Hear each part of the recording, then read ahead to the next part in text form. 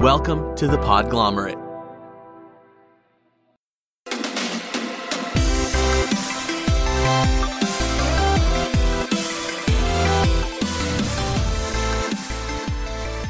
Hello and welcome to Plus 7 Intelligence, the show about how games impact people. My name is Chess.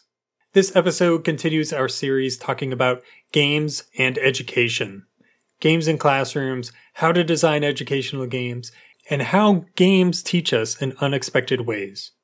If you are interested in discussing how games have impacted your education or other aspects of your life, be sure to check out the Plus 7 Intelligence Discord server.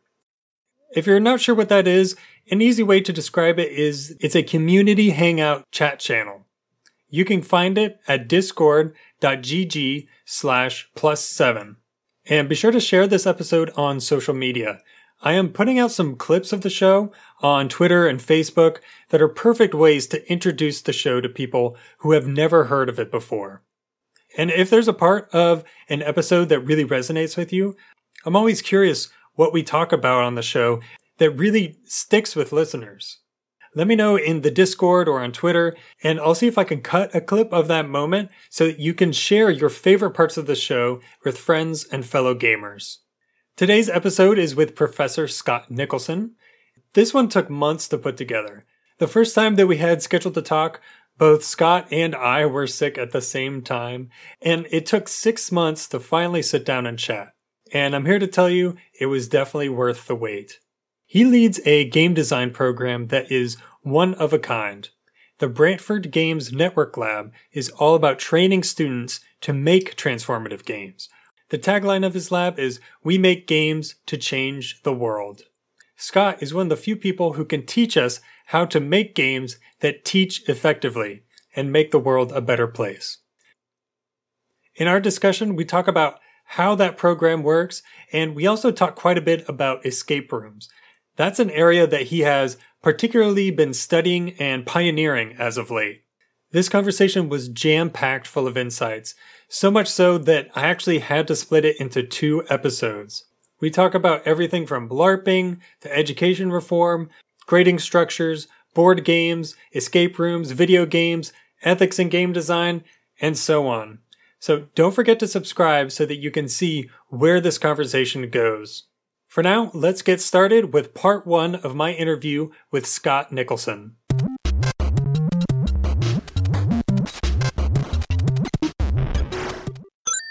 All right, talking with me today is Scott Nicholson.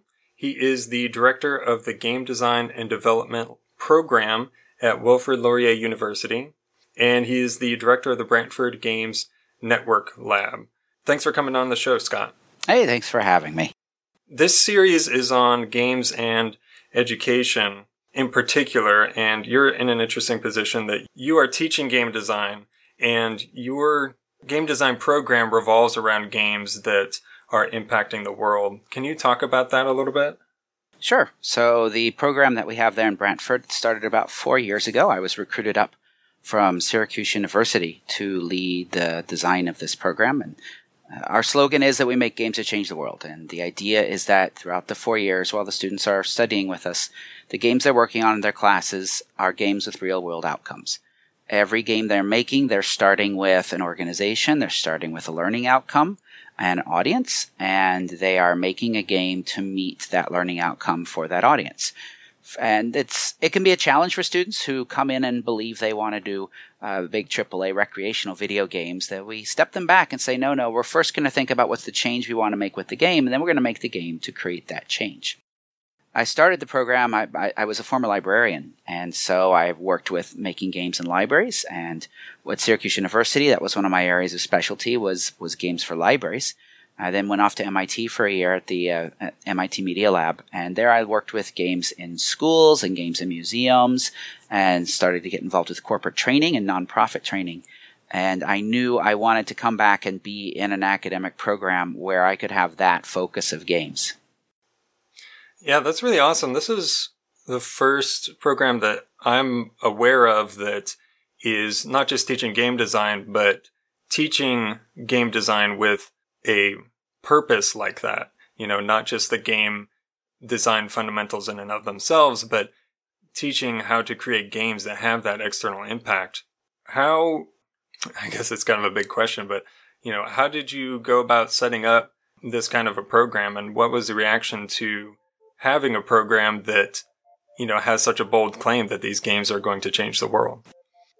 Well, the campus that I'm at is a branch campus here in Brantford, Ontario. The main campus is up in Waterloo. And this branch campus, one of the things that's at the heart of this campus is social justice. Many of the programs have a social justice focus, whether they be criminology or social justice or public health or things like that. So this university was looking for a game design program that would fit alongside these other programs. And so from the beginning, the students, they're taking some courses that are helping to build their social justice awareness, and that game design program, to have that social justice backbone, it was welcomed here at the university because it fit in quite nicely and allows us to work with our other programs. I find that when I talk with parents about the degree program and explain what we're doing, the parents, most of them sigh a sigh of relief because they realize that the games that their kids are going to be making have the potential to have an audience out there that's very different than what they probably thought the game design program was going to be. So I find it's an easy program to justify to funders and to parents. When I speak to anyone and they say, "Oh, I teach game design." "Oh, game design, I bet you run around killing people all day." It's like, well, no, actually, that's kind of not the plan. And I explain what we're doing, and it raises eyebrows. It does a couple other things as well. It makes the first year of the program is focused on analog games and some live action games and role-playing games. And so we start in that world because when you make a game with a real-world outcome, sometimes the platform is not a video game. Sometimes you want that physical platform because you want the face-to-face engagement, or that you need something that is going to cost very little to deploy. So you want to make something that's a print-and-play game, something that doesn't necessarily rely upon technology. So the first year we get to focus on that. The people I have to convince the most about it are our students, and that early on in the first year, about 4 years ago when I came in to do this, many of the students came in expecting this to be like every other game design program in Ontario, focusing on AAA games. And I had to help them understand, well, you're still going to learn how to make engaging games. In fact, what we do in this program is really focus on elements of user experience design and psychology and motivation. These are all going to be things that are useful for you no matter where you end up. But we have this addition in here of helping you to be prepared for a very different career path than you might have been thinking. Every other game design program here in Ontario are focused on getting students into those big video game companies, and we're trying to provide an alternative to say, hey, there's a lot of other places that need games and that are hiring people to create those games. Now, they may call them simulations. They may call them experiential learning. In a museum space, they may call them exhibits. But the idea at the heart, it's this playful interaction. And so with the students, now we're at a point where our marketing is stronger, and our students who are coming in are coming to us because they want that, because they have looked at the other programs and they say, no, I want something different. I want something with this focus on things that are going on in the real world. Yeah, that's amazing. So the program is a game design program, and you say that you start with analog games. Does the program also cover digital games and the software side of that? Or is it more focused on the fundamentals of game design as a practice? Well, the primary skill the students are using during this degree is writing. When you make games, it's like a three-legged stool. You need your programmers, you need your artists, and then you need your writers. And the writers are doing that initial design. And so that's our focus. And we tell students coming in, so the students do 4 programming classes. So they learn GameMaker, they learn some Unity. But really what they're learning how to do in those classes is how to create a prototype for their ideas, and more importantly, how to talk with programmers. They're not going to end up being a programmer with only 4 programming classes over 4 years. They do a little bit of art, a little 2D, 3D design, a little of that kind of stuff. And again, they're not going to be able to go out and get a job as an artist, but they will learn how to talk with artists and how to bring in some assets and use them in their games. So year 1 is focused in the analog world and focused on creating design documents and theories like flow and those sorts of things. Year 2, they then move into doing some game maker work and understanding just these basics of how to make a PC game. In year 3, they're then moving into doing some Unity work and some work on creating mobile games. Then year 4, they do a capstone project as a large team. We invite a real-world client to come in, and the students work together. Oh, and half of their coursework in their final year is in a in-house studio. There, they make a game with a real client and do that. So by the time they're done, they've had some experience with different team roles. They've had some experience with some programming and some art. But more, the thing we focus on the most is the design side, as well as management. So the students take classes in project management, in public speaking, in ethics, in user experience design, because we see our students as being the ones who can go to an organization to say, all right, who's your audience and what are you trying to do with them? And to come up with those initial pitches and those ideas to create the initial story and narrative, to write out the game mechanisms and the concepts, and then go back to the organization with a design document and say, all right, now we'll hire some programmers and artists. And the designer then takes on a bit more of a project lead at that point and tries to keep everything going. So if they choose, they can be certified as a project manager when they finish this degree, because we know that's an important skill out there that most game programs aren't training people on. So that's the path that our students are taking through this program. Wow, that sounds so amazing. I mean, when I was going to school, I had a choice. I was thinking about game design, going into computer science specifically for game design or going to a game design program. But my problem was like, well, I don't want to learn all the programming and then kind of be stuck with that one skill. But the way that you're describing it, you are kind of giving these students tools from all different areas to understand top down along the line all the different kinds of skills that are needed. Like you said, how to communicate with programmers, how to make the pitch. I think that's really incredible. I feel like that's such a smart way to handle it. It's a surprisingly mature way to handle an industry that doesn't really have that impression of being a mature industry like game design. Part of it is getting the students ready for what they're going to need to do. There's industries out there that need them. They need these game designers, but they may not know that they need them. Corporate training is a great example, or nonprofit training, any sort of training out there. There's some pretty awful training. And so with our students, if they understand how to speak to an organization in the terms the organization can hear, whether that's a term like simulation or whether it's experiential learning or whatever the terms are, and helping them understand, I can work with your subject matter experts, I can work with your trainers, we can run game jams to help create these games to address these outcomes. Whether it be for an organization that has an internal audience, like for training, or in a marketing arm of an organization. They're looking to reach out to people and do activations. And that's the sort of stuff we've been working with organizations like Red Bull. And we've created games for one of the Prime Video series, You Are Wanted. We did the event in Berlin. We did a series of escape rooms, the media event for the release of their second season. So our students are getting paid to do these design jobs, and they're working with real-world clients to understand different places that these games could be used. Wow, that's incredible. I know I'm doing a show here, but now I'm going back and rethinking my own educational path. Well, part of this came out of, one, the university giving me the freedom to turn this into what I saw as a need out there. And then two, being that I had experience as in this designer role, I knew what was missing, and trying to create students then who will be able to fill these gaps that are out there. My vision is that some of these students will decide to stay here in Brantford and set up small consulting groups, which will then create opportunities for our current students to get nice internships, which can then lead into growth in the industry. And my hope is that Brantford become the home in Canada where people come when they need some kind of a game for their organization. You talked about how you were a librarian and saw games used that way. Is that where you first kind of encountered the original idea that games could be transformative and that they had this potential to affect a positive change on people? Well, I've been a gamer all of my life. I grew up with an Atari 2600. I grew up, with my TRS-80 color computer Model 1 with chiclet keyboard and playing red box and blue box Dungeons and Dragons and playing Talisman and other Games Workshop games. And so games have always been an important part of my life. I did live action role playing through college. So I would dress up in funny outfits and run around in the woods hitting people with padded weapons.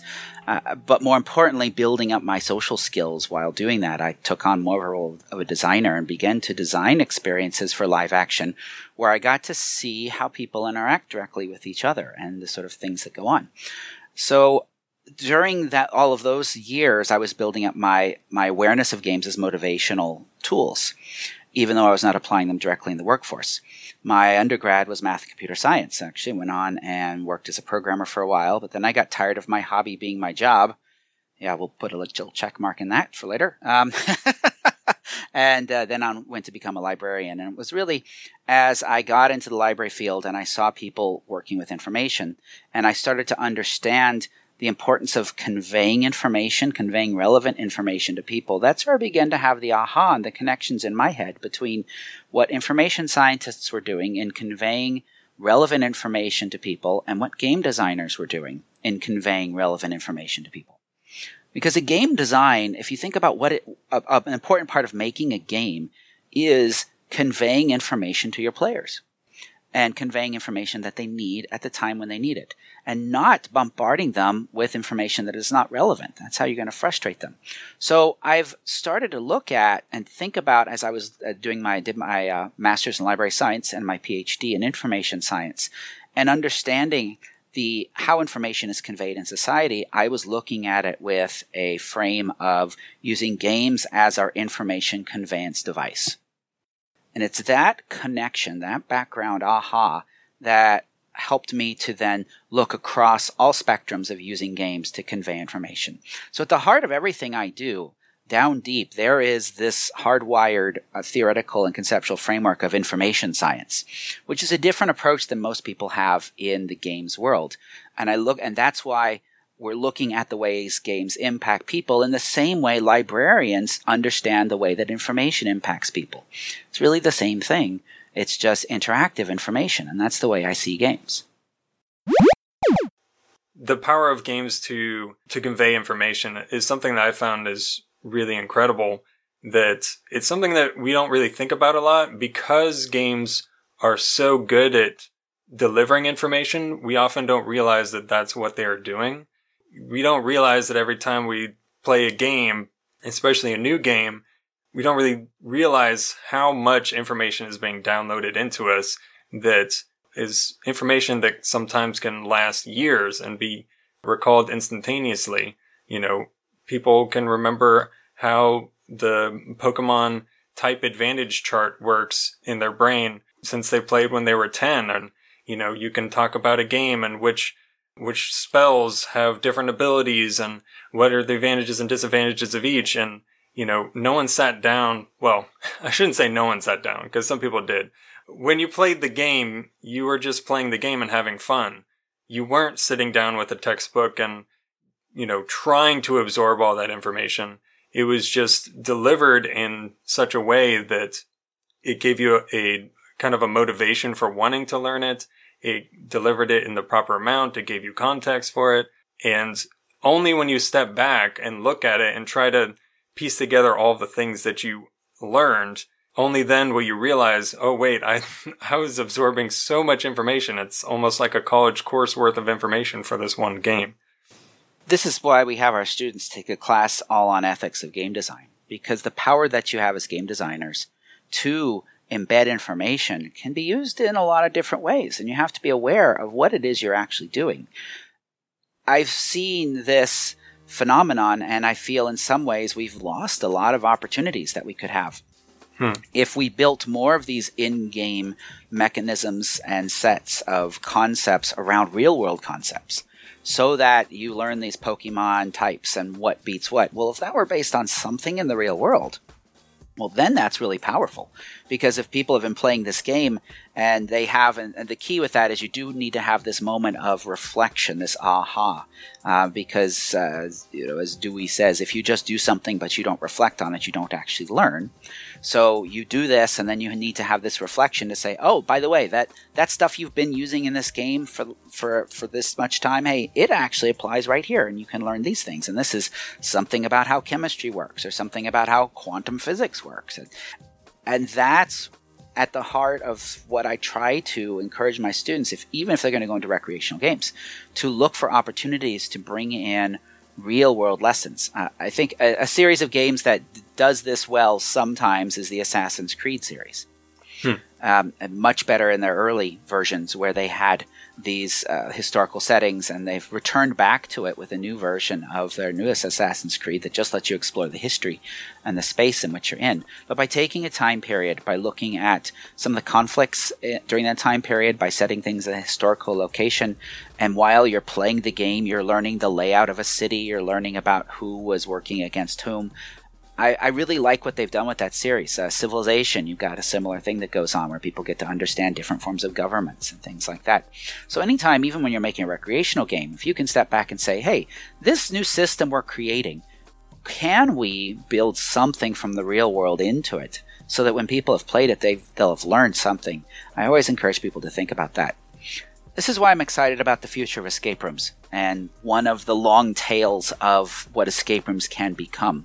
As we start to get tired of escape rooms about zombies and sneaking into offices and that sort of thing, what I'm seeing in more mature escape room industries like in Europe, most of the escape room facilities that are over there have at least one of their rooms that has a historically set room based upon the place where the escape room is.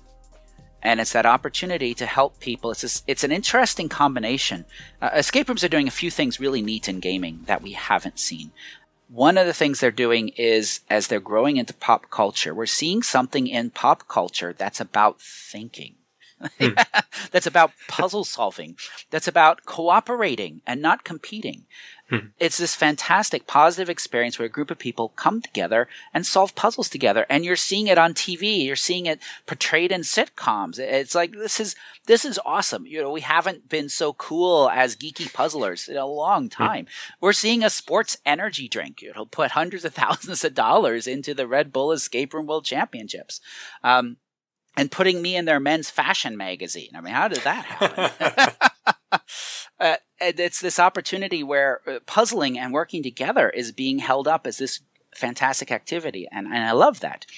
And then we're seeing this interesting space now starting to develop, which combines a history museum and historical fiction, at least, with these games. So people, as they're playing these recreational games, are learning about the history of the place where they are.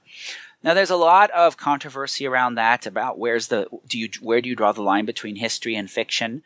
How do you inform the players when it's over what was true and what was made up for the game? These are things we still have to explore and understand.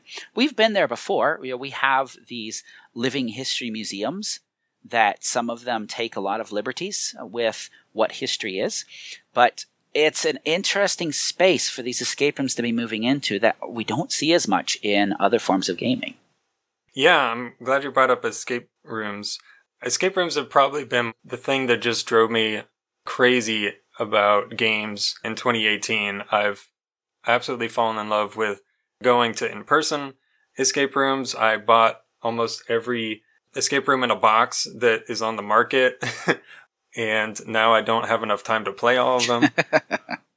I've absolutely just completely fallen in love with it. And yeah, like you said, it's amazing that it's, a brainy activity that has gotten some pop culture attention. Every time I go into an escape room and I look at the group that's coming out or the group that I get mixed in with, it's always a diverse group of people. It appeals to a pretty broad set of people that each find their own thing about it that they really love. That's one thing that I really like about escape rooms, and, try to sell people on escape rooms. Like, it's not just sitting in front of a puzzle and beating your head against it.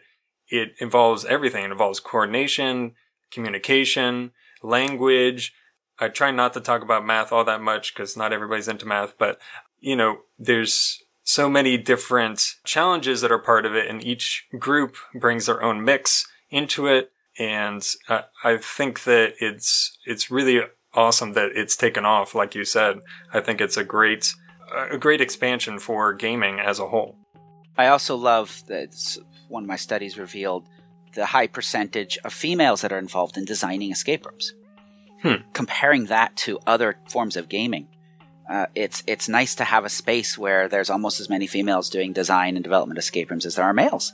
And we don't see that in other types of games. And so I hope that doesn't get screwed up along the way. That's really interesting. I wonder why that is exactly. I guess maybe since it's a new kind of like in-person experience, that it doesn't have the same kind of demographic pipeline that goes through the education, for video games, for example. It's kind of more open-ended. I also think there's more feeders into being on the design side of escape rooms. So it's got a heavy theater industry feeding coming into it. And so you also need a diverse team. Now, one thing that's different about the United States as compared to anywhere else in the world, in the United States, there's this heavy move from the haunt industry into the escape room world. We don't see that anywhere else. And that's because the United States has this heavy haunt industry. And so I fear in the US, we are going to see a bit of a shift into the same gender breakdown as the haunt industry has, if that continues to be the move in. As compared to in other places where it can be coming in from theater, coming in from what's going on in interactive theater. I also know part of it is there's a lot of husband-wife teams that run escape rooms because you need a diverse skill set to make a room, just like you need a diverse skill set to play a room, that there's a wide variety of things you need to do to create that room. And so you do need people with different backgrounds and different skill sets. Yeah, that's so true. Talking about your research on escape rooms, I hadn't really heard of anybody taking the approach of studying it. What kind of information were you looking for, and what kind of, again, this is very broad, what are some of the insights that you learned from your research on escape rooms? Well, when I did my first escape room back in 2014, I was in Singapore, and I saw them, and I knew I had a lot to bring to the world because I've been doing live action role playing since the 1980s. And when I saw escape rooms, I thought, hey, they finally commercialized live action role play. And as a professor, I know there's 4 ways in the academy to get known on doing something. You can do it first, you can do it last, you can do it best, or you can do it worst. So I got at least one of those, so maybe a couple by its time it's all done.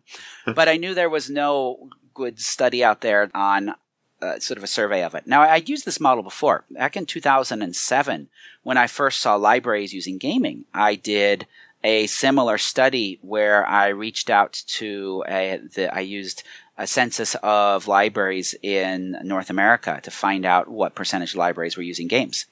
And that data was very useful in raising awareness about this. And so I took a similar approach with escape rooms. In 2014, I hunted down every escape room that I could find via the internet, and contacted them. And now there's many that I missed because I don't speak Japanese, I don't speak Mandarin, and so because it started out and grew in Asia first. So it's a highly biased survey towards the English language.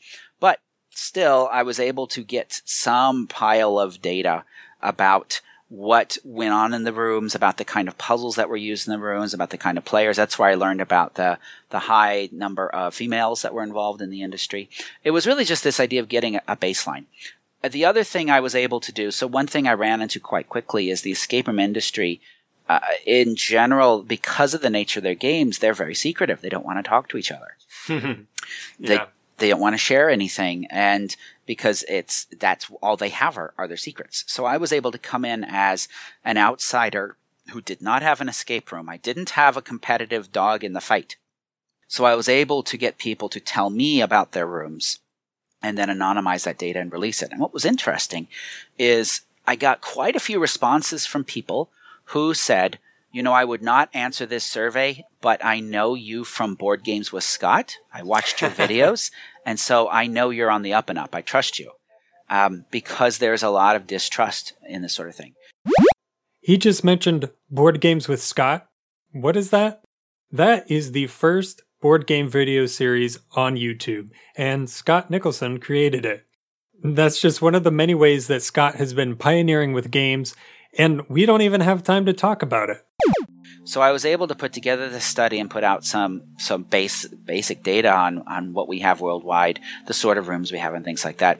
And then I moved into doing more design-focused research. And so that's my next few articles were about the big model that I'm known for is a model that I call Ask Why, which really, again, is grown in my thinking about the world around the concepts of relevance and information science.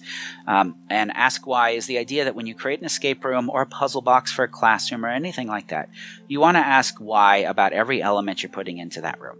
Why is it in this space? So with a puzzle, why is there a puzzle here? What is going on in your narrative such that a puzzle makes sense? Because many escape rooms are just puzzles in a room. They don't answer any ask why. And when you don't have that, then you throw the player into cognitive dissonance.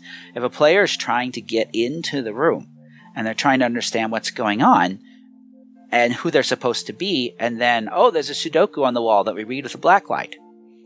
Okay, why is this here? And so that's one of my current soapboxes I get on, is to help escape room designers ask about every one of their challenges. Why is it here? What is the purpose of it in your world? How do we use environmental storytelling concepts to convey the world of what's going on? People talk about immersion in escape rooms. Oh, it's this great immersive room. And when you hear that, many times it's someone that has spent a lot of money to build up a set to then put puzzles that don't make any sense in that world. We do see that in a lot of the games coming from the haunt industry. A lot of focus on a really immersive set, but then the puzzles are just laid on top of them, and the puzzles don't really immerse you in what's going on.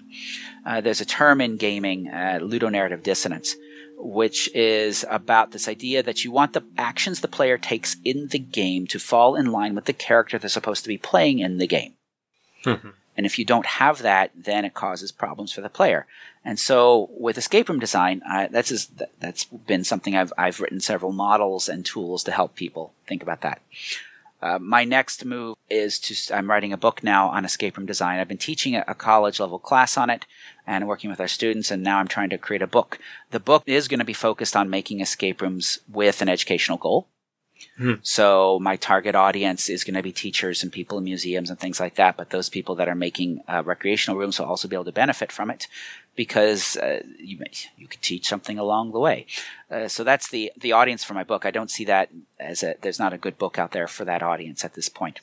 Because I do see for classrooms, the escape room and puzzle box concept as being a useful one for teachers to bring into play. But just like I encourage recreational escape rooms to ask why, I also encourage educators to ask why about their games.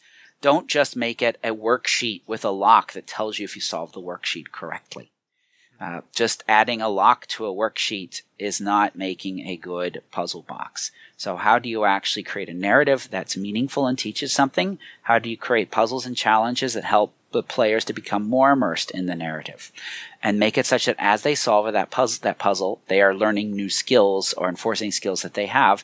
And then how do you incorporate reflection to help them realize what it is they've learned and how it can make a difference in the world?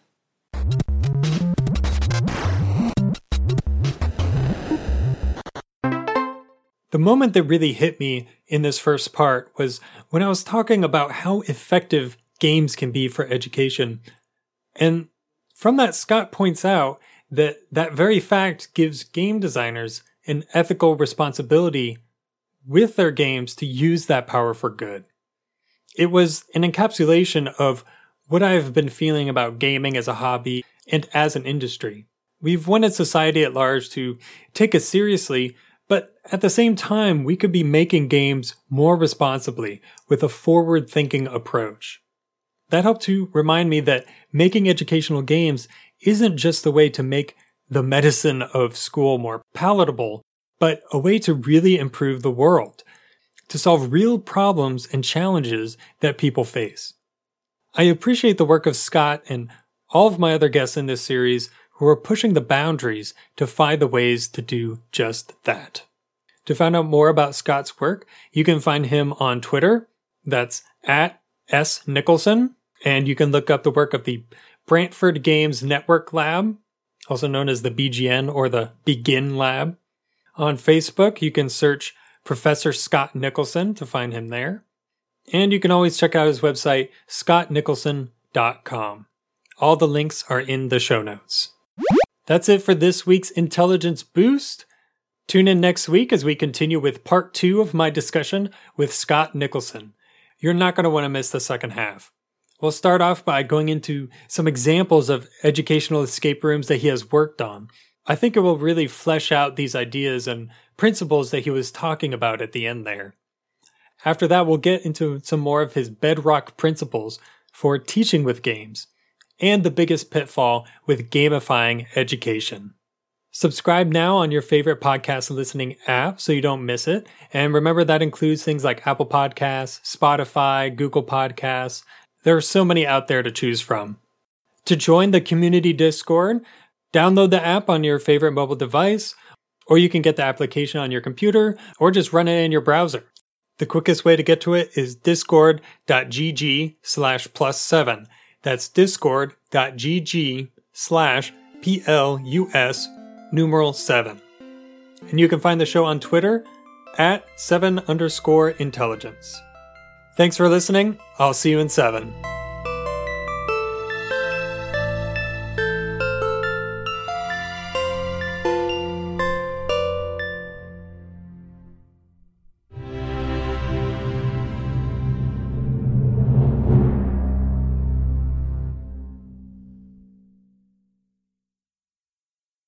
The Podglomerate, a sonic universe.